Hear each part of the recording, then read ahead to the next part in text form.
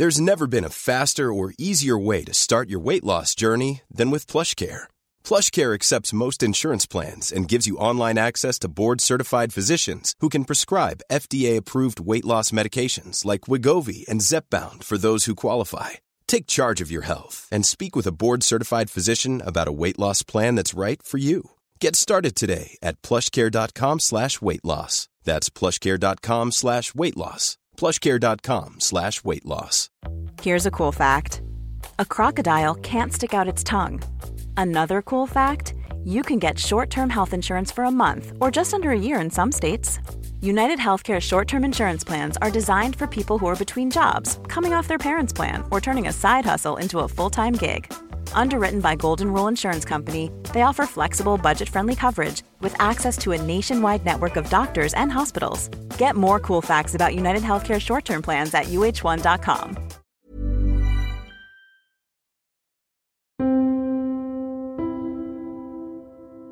Många saker var ju väldigt bra i mitt liv. Jag hade mitt drömjobb, jag hade väldigt fina vänner. Jag höll på med mina sporter som jag tycker om och tävlar i och har jättekul med. Men samtidigt så mådde jag jättedåligt. Och det blev inte bättre. Hon hade ju den här mörka cykeln, eller vad man ska kalla det, alltså nedåtspiralen. Som hon på något sätt, när hon var inne i den, ville liksom bara fortsätta ner i. Alltså det var väl inte så att hon liksom ville dö, att hon var ute efter att få dö, utan det var liksom någonting annat som hon ville förmedla. Det är någonting som hon vill berätta, som hon vill ha sagt.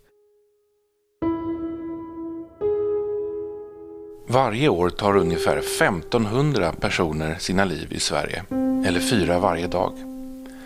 Självmord är omgärdat av tystnad och det vill vi på Suicide Zero göra något åt.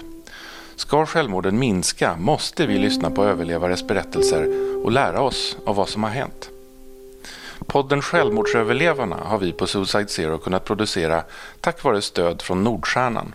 I det första avsnittet möter vi 27-åriga Fanny Tivenius som var 16 år när hennes mamma tog sitt liv. En händelse som bidrog till att även Fanny var ytterst nära att ta sitt liv. När jag blev 16 år där kring mellan 16 och 17 så begick min mamma självmord. Som var väldigt omtumlande för hela familjen. Och jag kände mig inte alls förberedd på att det skulle hända. Hela familjen samlades. Vi var väldigt ledsna tillsammans. Vi turades om att gråta och turades om att trösta. Och jag fick själv ringa till min gymnasielärare och dagen efter och berätta att min mamma hade begått självmord och att jag inte kunde komma till skolan den dagen. Min fru, hon hade en väldigt svag självbild med allt vad som hör till den saken. Och det, ja. Olle Tivenius, Fannys pappa. Men det betyder inte att hon inte skulle varit en kärleksfull mor som verkligen i varje läge ville sina barns bästa. Så hon var en väldigt bra mor, men samtidigt hade hon sidor som gick ut över en hel del av familjelivet, om man säger så. Min relation med min mamma, den var speciell. Jag har alltid tyckt om henne väldigt mycket. Hon har alltid passat upp på mig väldigt mycket och visat hur viktig jag är för henne. Men jag vet ju om att hon mådde dåligt också. Alltså att få någon kritik eller någon anmärkning eller någonting sånt där, det var ju förödande. Hon blev så fruktansvärt ledsen och tog så illa vid sig, och sen så det blev bara värre och värre. Alltså fast jag hade liksom inte förstått vad det var frågan om. Det kanske jag inte ens gjorde förrän efteråt. Efter alltihopa. Mamma var sjuksköterska och jobbade på Thorax IVA i Örebro, på Örebros universitetssjukhus. Och hon dog på den avdelningen som hon jobbade på, så hennes kollegor var de som fick ge oss dödsbudet också. Så det blev väldigt starkt. Och vi satt hela tiden och hoppades på att det skulle gå bra, för hon levde fortfarande när vi satt på sjukhuset. Och så kom läkarna in varje timme eller var 15:e minut, det kommer jag inte ihåg. Men, och visade en röntgenbild på hjärnan där flera delar försvann varje timme. Och till slut så sa de att det finns ingenting kvar, så ni får gå in och säga hej då medan hon lever. Dagen innan Fannys mamma tog sitt liv var Fanny ute och festade. Hon drack alldeles för mycket alkohol. Så blev jag intagen på grund av alkoholförgiftning på sjukhuset. Och så kom mina föräldrar dit, både mamma och pappa. Och så skämdes jag så mycket för att de skulle komma. Jag ville verkligen inte att de skulle komma in och se hur jag hade betett mig. För jag ångrar mig såklart. Det var inte nödvändigt. Och så visste jag inte hur jag skulle göra för att de skulle låta bli att komma in i rummet. Så då ropade jag dra åt helvete. Jag var både arg och ledsen samtidigt. Och jag använder aldrig de orden annars. Men jag gjorde det just den kvällen. Och då gick de ut. Och dagen efter så hade mamma begått självmord. Det blev jättejobbigt för Fanny. Det blev jobbigt för alla, men allra mest för Fanny. Därför att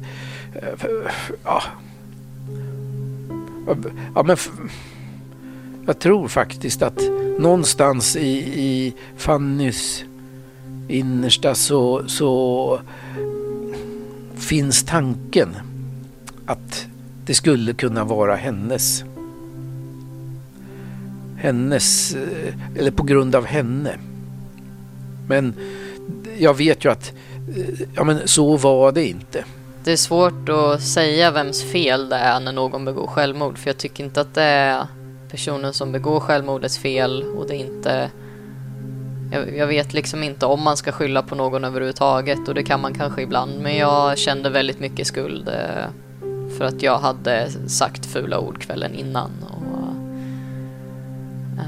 har tänkt väldigt mycket på om jag hade kunnat vara en bättre person under min uppväxt. Om jag hade kunnat passa på mamma mer. Om jag hade kunnat göra någonting mer. För oss så har det under flera års tid i familjen gått mellan att det går väldigt bra. Vi kan leva med att det som hände.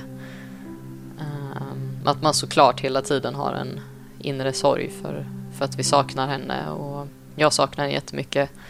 Men så går det ibland till att någon blir arg och någon börjar skylla på någon.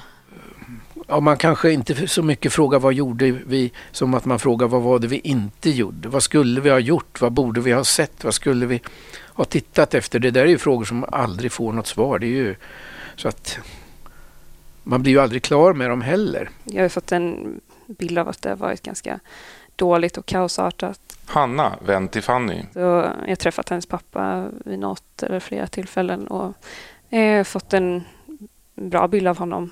Men det säger ofta inte så mycket av några möten. Men nej, hon har uttryckt besvikelse gentemot hennes familj väldigt många gånger. Och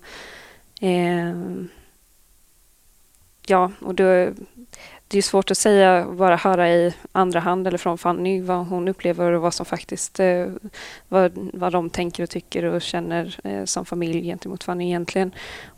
Om de är dåliga på att kommunicera eller uttrycka sig, men enligt Fanny och vad hon sa så tycker jag att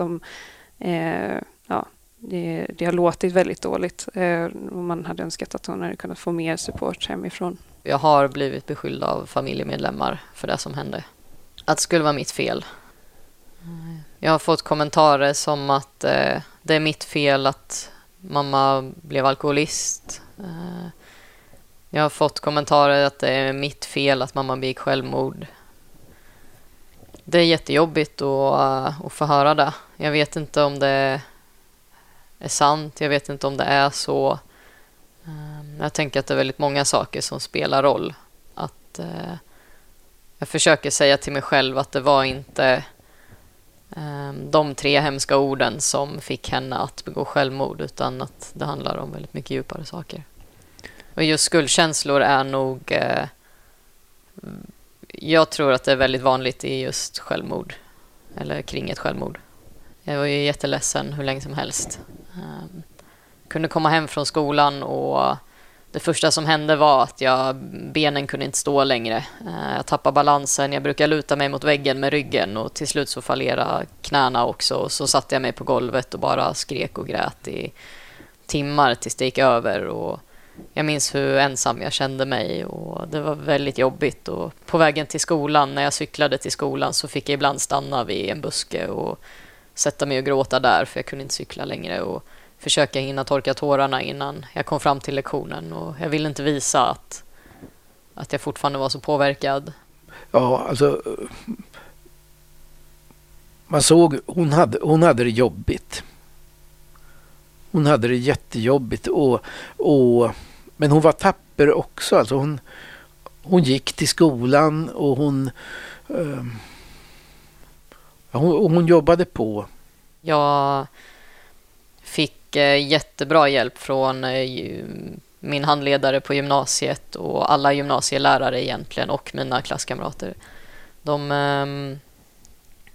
Min handledare, hon köpte in en bok till alla lärare som hade med mig att göra.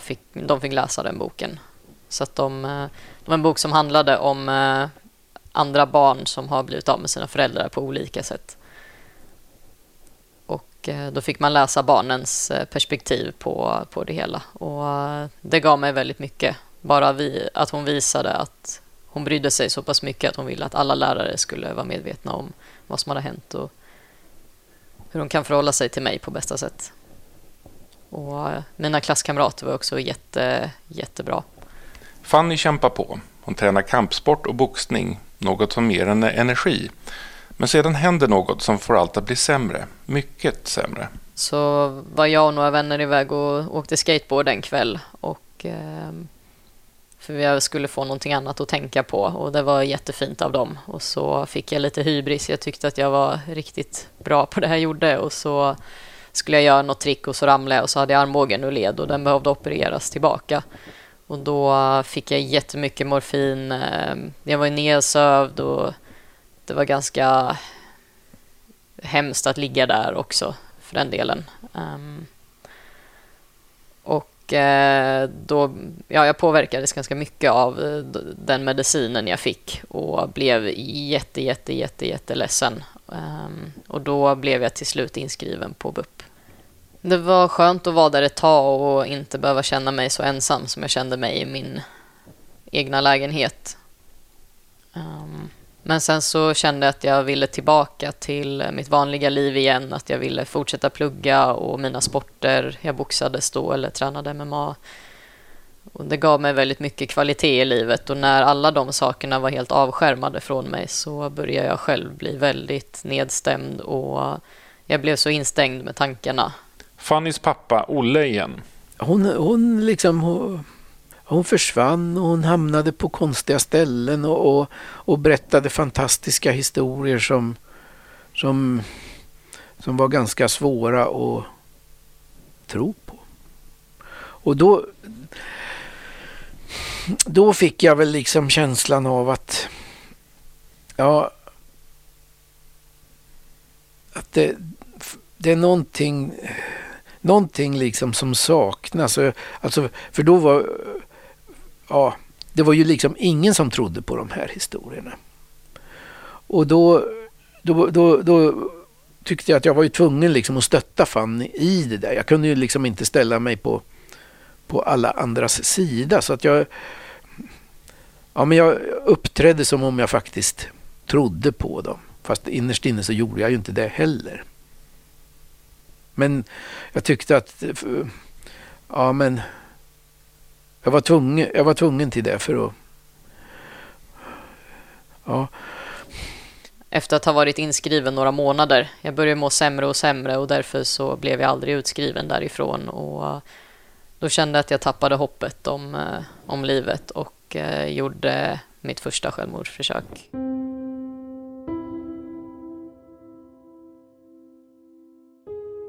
Det var ganska planerat. Jag hade sparat. Jag tog ångestdämpande medicin då som jag fick i och med mammas självmord. Och den medicin hade jag sparat ganska länge. Jag hade 100 piller som jag hade sparat och jag hade skrivit hejdå-meddelanden till vänner och familj. Och på varje brev så hade jag skrivit en vägbeskrivning till där jag hade bestämt mig för att jag skulle göra det ute i en skog. Hon hade gjort så liksom planerat, det var så barnsligt. Så där, skrivit lappar med ledtrådar och pilar och liksom nu ska jag gå och göra det och ni hittar mig om ni följer pilen och så. Så att de som fick meddelarna skulle kunna träffas och få en full beskrivning på vart de skulle ta sig. Och då fick jag permission från sjukhuset och jag drog ut till skogen och tog de här pillerna. Och det var så obehagligt att känna funktionerna i kroppen försvinna. Motoriken försvann.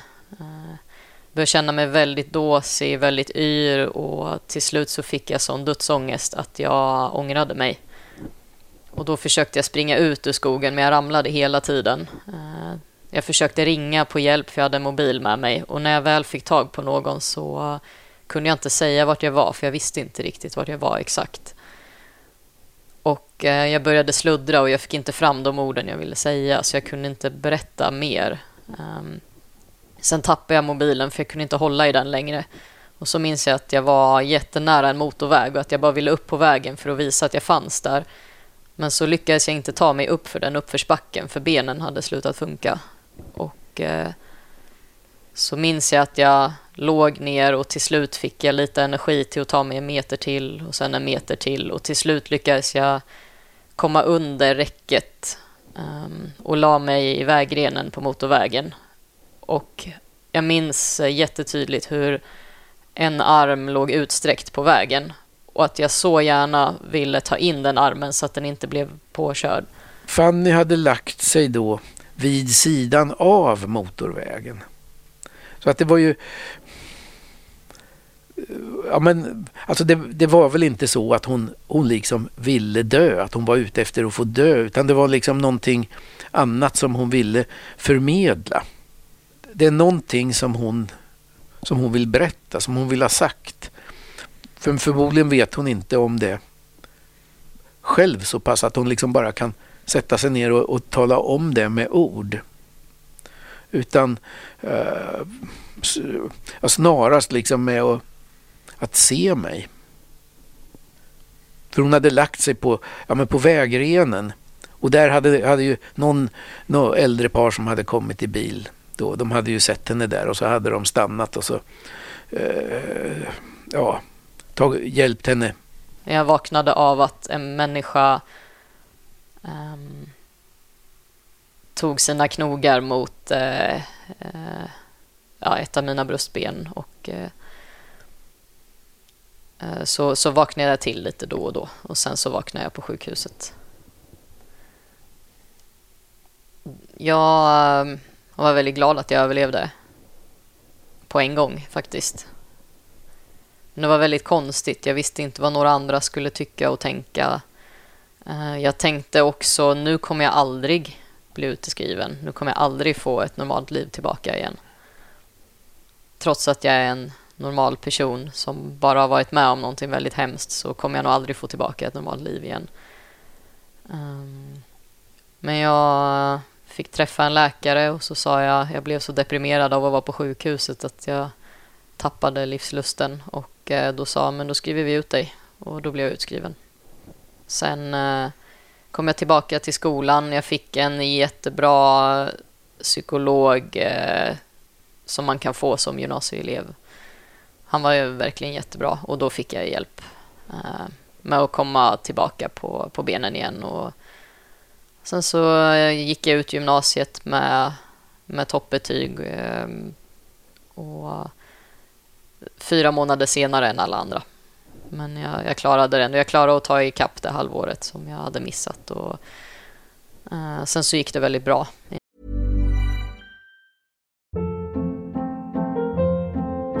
Hold up. What was that? Boring. No flavor. That was as bad as those leftovers you ate all week. Keke Palmer here, and it's time to say hello to something fresh and guilt-free. Hello Fresh. Jazz up dinner with pecan-crusted chicken or garlic butter shrimp scampi. Now that's music to my mouth. Hello Fresh. Let's get this dinner party started. Discover all the delicious possibilities at hellofresh.com.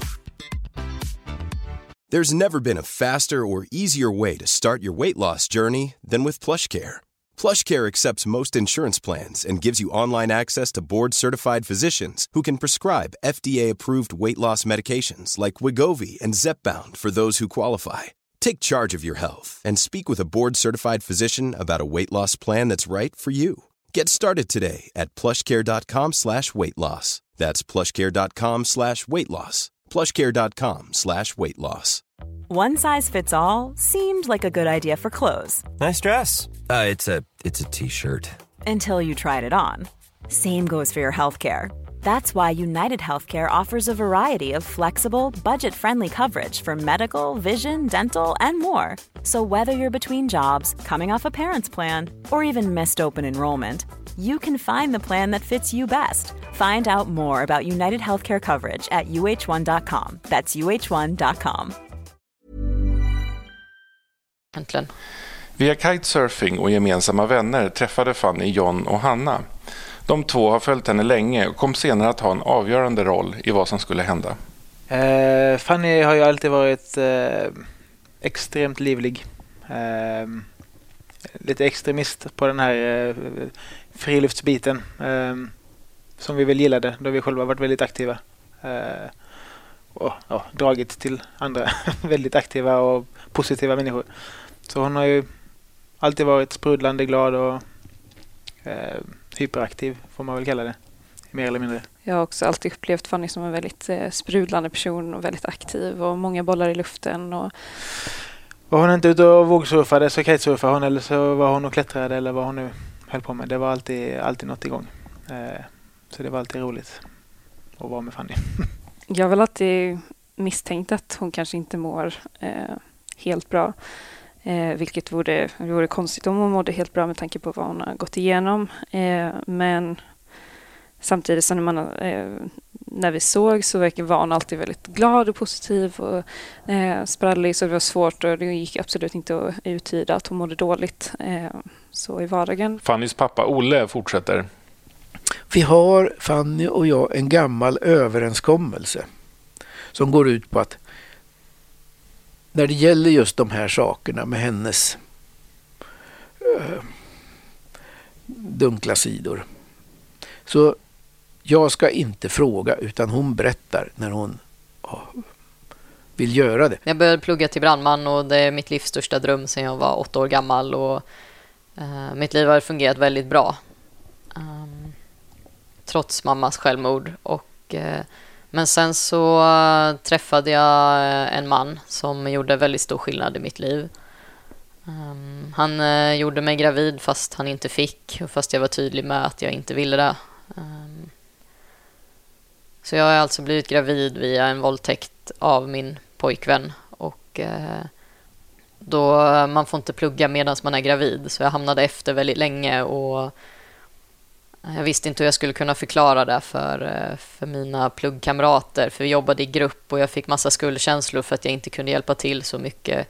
Jag spydde varje dag från 8 på morgonen till 6 på kvällen i 8-9 veckor. Det var jättelång kö för att göra abort, så jag köade i 8 veckor. Och jag skulle ta C-körkort för att kunna köra brandbil och då fick jag göra det på sidan av att jag pluggade 200%. Jag blev av med alla 3 jobben som jag hade och sammanlagt har det här kostat mig 180 000 kronor. I förlorad inkomst, att jag betalade dubbel hyra för jag kunde inte ha någon inneboende då. Hela mitt arv från mamma rök på den här aborten. Och den här personen som jag blev beroende av honom, han hade väldigt mycket pengar. Då försökte vi vara tillsammans ganska länge. Det funkade jättedåligt. Han var fysiskt aggressiv och var inte särskilt snäll. Och vid ett tillfälle så slog han mig så pass mycket att jag fick åka ambulans till sjukhuset. Jag blev så påverkad av honom och kände mig så beroende av honom att jag inte kunde ta mig ur förhållandet.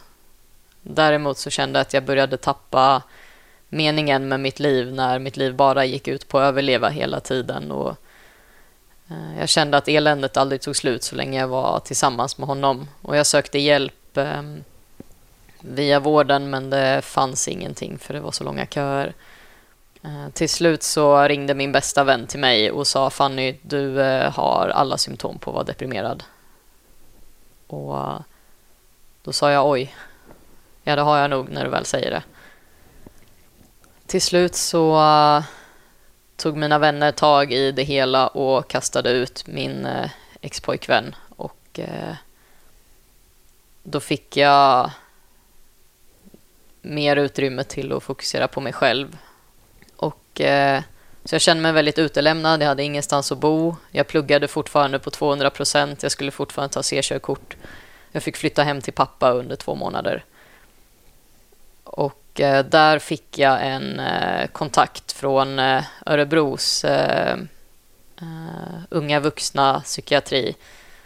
Och det var så värdefullt. Jag fick prata om hur jag hade blivit behandlad i mitt förhållande. Jag fick jättebra hjälp. Hon kunde förklara för mig att det var inte mig det var fel på. Det är inte mitt fel att jag har blivit slagen. Det är inte mitt fel att jag har blivit våldtagen. Att det inte är jag som bär skulden på det.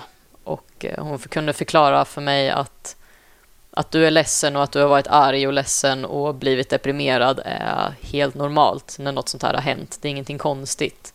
Det finns jättemånga som är med om det här som är helt vanliga människor, och det gjorde hela skillnaden för mig att få träffa henne.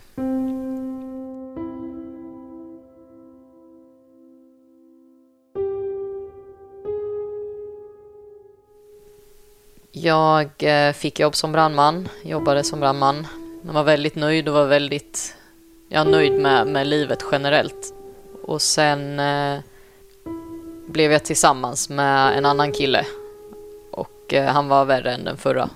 Det är nog en av de värsta perioderna i hela mitt liv. Även inräknat mammas självmord och allting. Jag blev väldigt manipulerad. Han kunde göra nästan vad han ville med mig. Och när jag väl sa ifrån så förklarade han först att jag hade överdrivit. Och sen till slut så fick han mig att tro att ingenting hade hänt. John, en av Fannys vänner igen. Han var jättetrevlig, men vi märkte att han kunde vara väldigt kontrollerande. Det var väl en kväll framförallt när vi var ute och festade och Fanny blev lite för och vi hade telefonkontakt med honom och han blev alldeles tokig. Han ringde hela kvällen och försökte liksom få prata med Fanny och säga till henne vad hon skulle göra, och var liksom aggressiv mot oss som kompisar som sa: vi är 3 stycken här, vi har koll på Fanny, det är lugnt, du behöver inte oroa dig, hon kommer gå hem med oss.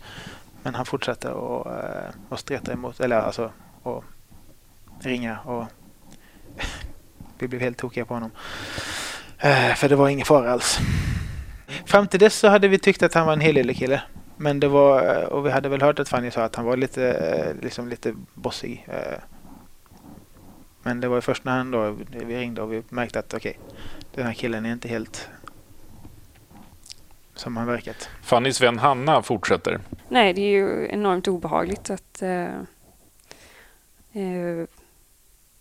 någon man fått bra intryck av som verkar genomgå liksom, i nästa stund kan bete sig helt förfärligt. Så nej, det är obehagligt och att man har så dålig koll, att det är ofta är de som man minst tror ska göra något dåligt som faktiskt gör det. Jag blev så manipulerad att jag till slut tappade min självkänsla helt. Jag tappade förmågan att tänka att jag kunde ha rätt överhuvudtaget. Att någonting jag tyckte eller tänkte var rätt. Och han försökte göra mig med barn flera gånger. Om jag sa ifrån så blev jag slagen. Och jag tillät honom såklart inte göra mig gravid. Men det var väldigt jobbigt varje gång jag skulle säga ifrån. Han slog inte särskilt hårt, men det var ändå så pass att jag blev ledsen. Och det var jättesvårt att förhålla sig till. Jag tycker inte att något av det här är rätt. När jag pratar om det nu så hörs det ju hur konstigt som helst. Men där och då så var jag så manipulerad av honom att jag inte förstod det. Efter många om och men lyckades Fanny till slut ta sig ur förhållandet. Men mycket var nu förändrat. Hon hade visserligen sitt drömjobb som brandman och sportade en hel del. Men gamla vänner hade försvunnit. Hon hade sömnproblem och dålig självkänsla. Jag var väldigt tagen efter förhållandet. Det var svårt att återhämta mig. Jag kände att vissa saker gick bättre. Många saker var ju väldigt bra i mitt liv. Jag hade mitt drömjobb, jag hade väldigt fina vänner. Jag höll på med mina sporter som jag tycker om och tävlar i och har jättekul med. Men samtidigt så mådde jag jättedåligt. Och det blev inte bättre. Och det var inte bara svårt för Fanny. Att som närstående stå bredvid någon som mår dåligt är inte lätt. Allt som går att tyda till att man har varit hånfull eller man har varit gjort sig lustig på, och det hör ju till den här svaga självbilden, alltså, eller dålig självbild, att man tolkar allting till sin egen nackdel för att få bekräftat. Det var överhuvudtaget väldigt svårt att veta hur jag skulle liksom tilltala Fanny, och för att hela tiden så fanns risken att det blir bara värre. Och det är också så typiskt, och det lärde jag mig också från liksom umgänget med min fru då, att ju mer man försöker att göra rätt, desto felare blir det. Och det var ganska ofta som jag försökte med Fanny, men hon blev ju bara arg för att jag sa fel saker. Så att det var hopplöst. Alltså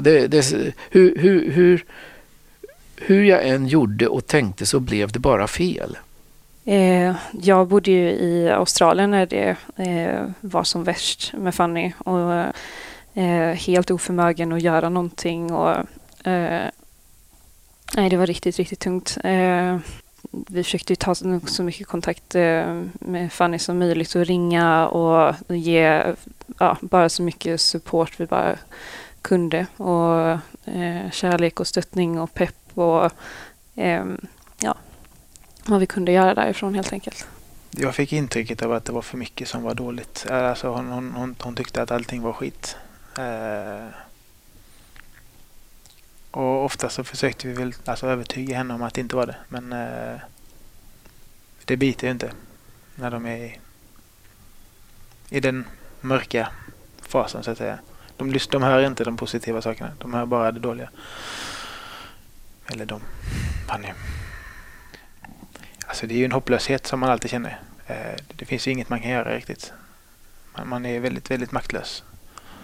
Både Fanny, som ju har själva sjukdomen, och vi andra anhöriga som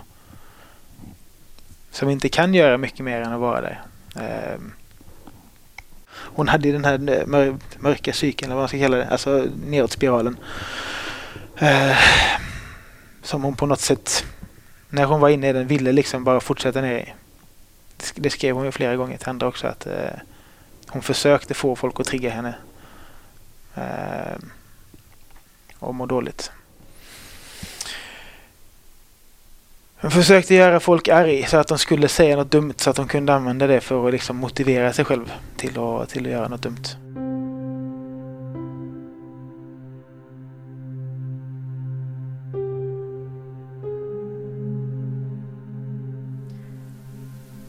När jag och en person som jag var tillsammans med, när vi separerade, när jag mådde som sämst, så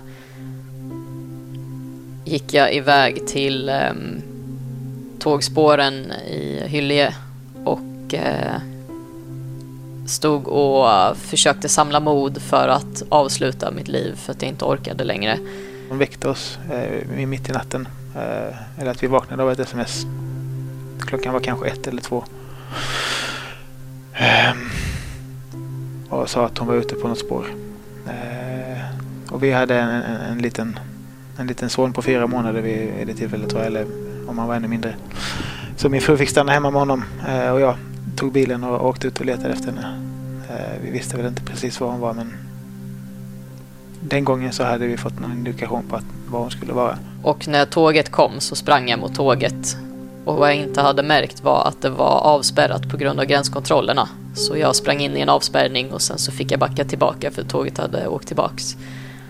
Och när jag skulle springa framför nästa tåg så stod det en polis där, eller 4 poliser tror jag, och tog tag i min arm och tillät mig inte att springa. Och samtidigt som poliserna kom fram så kom även min kompis John som hade varit ute och letat, och han hittade mig samtidigt som poliserna. Hon stod ju liksom intäckt i någon jättestor jacka som hon hade. Och jag undrar om poliserna kom fram till henne medan jag var på väg att köra upp med bilen där. Men det var nog en polisbil också med 2 poliser.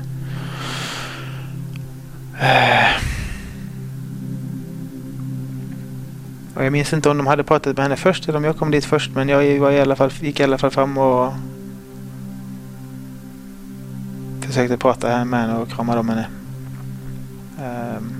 Och hon var ju jätteledsen såklart. Jag skämdes otroligt mycket. Jag ville inte titta honom i ögonen för att jag skämdes. Jag ville inte att han skulle se mig tillsammans med poliserna, för det kändes så otroligt dramatiskt, och jag visste inte vad jag skulle säga. Jag bara vände mig om. Jag kramade om honom först och sen fick jag åka med polisen. Jag har ju i tonåren haft kontakt med andra deprimerade personer och har väl blivit väldigt avtrubbad då, så jag kunde hålla mig väldigt kall under den här tiden. Jag vet att min fru var väl upplösningstillstånd hemma. Men jag personligen känner mig väldigt kontrollerad. Men det tror jag bara är för att jag har upplevt liknande saker innan. Och vet att det oftast går bra. Men man har ju alltid något sug i bröstet och magen att hoppas inget händer. Eller att hoppas inget har hänt. Jag var väldigt... jag känner mig väldigt tacksam idag att han gjorde det. Hade inte polisen kommit just då så kanske han hade kommit just då. Och det var bara några minuter kvar tills nästa tåg kom. Och jag tänker att han åkte ut och försökte stoppa mig kunde ha gjort hela skillnaden. Och det känns väldigt fint idag att någon ville så mycket att jag skulle överleva, att den faktiskt gjorde det också.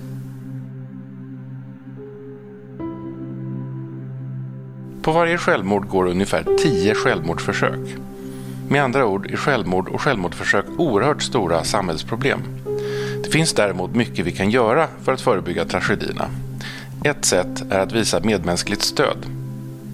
Fannys vänner kommer att ha en avgörande del i väntningen för Fanny. Om det berättar vi i nästa avsnitt, som också rymmer det osannolika i att en polis tipsade Fanny hur hon på bästa sätt kunde ta sitt liv. Ja, det är nedlagt ärende. Att man sen kan tycka det är olämpligt, en annan sak. Men det var inget brott begånget, bedömde åklagaren som, och därför har det lagts ner. Följ oss på Facebook och Instagram så får du mer information om hur självmord kan förebyggas. Där kan du också läsa mer om vår podd Självmordsöverlevarna och kommande avsnitt. Om du som lyssnar känner att du behöver stöttning i hur du mår, gå in på www.suicidezero.se och klicka på knappen Här kan du få hjälp.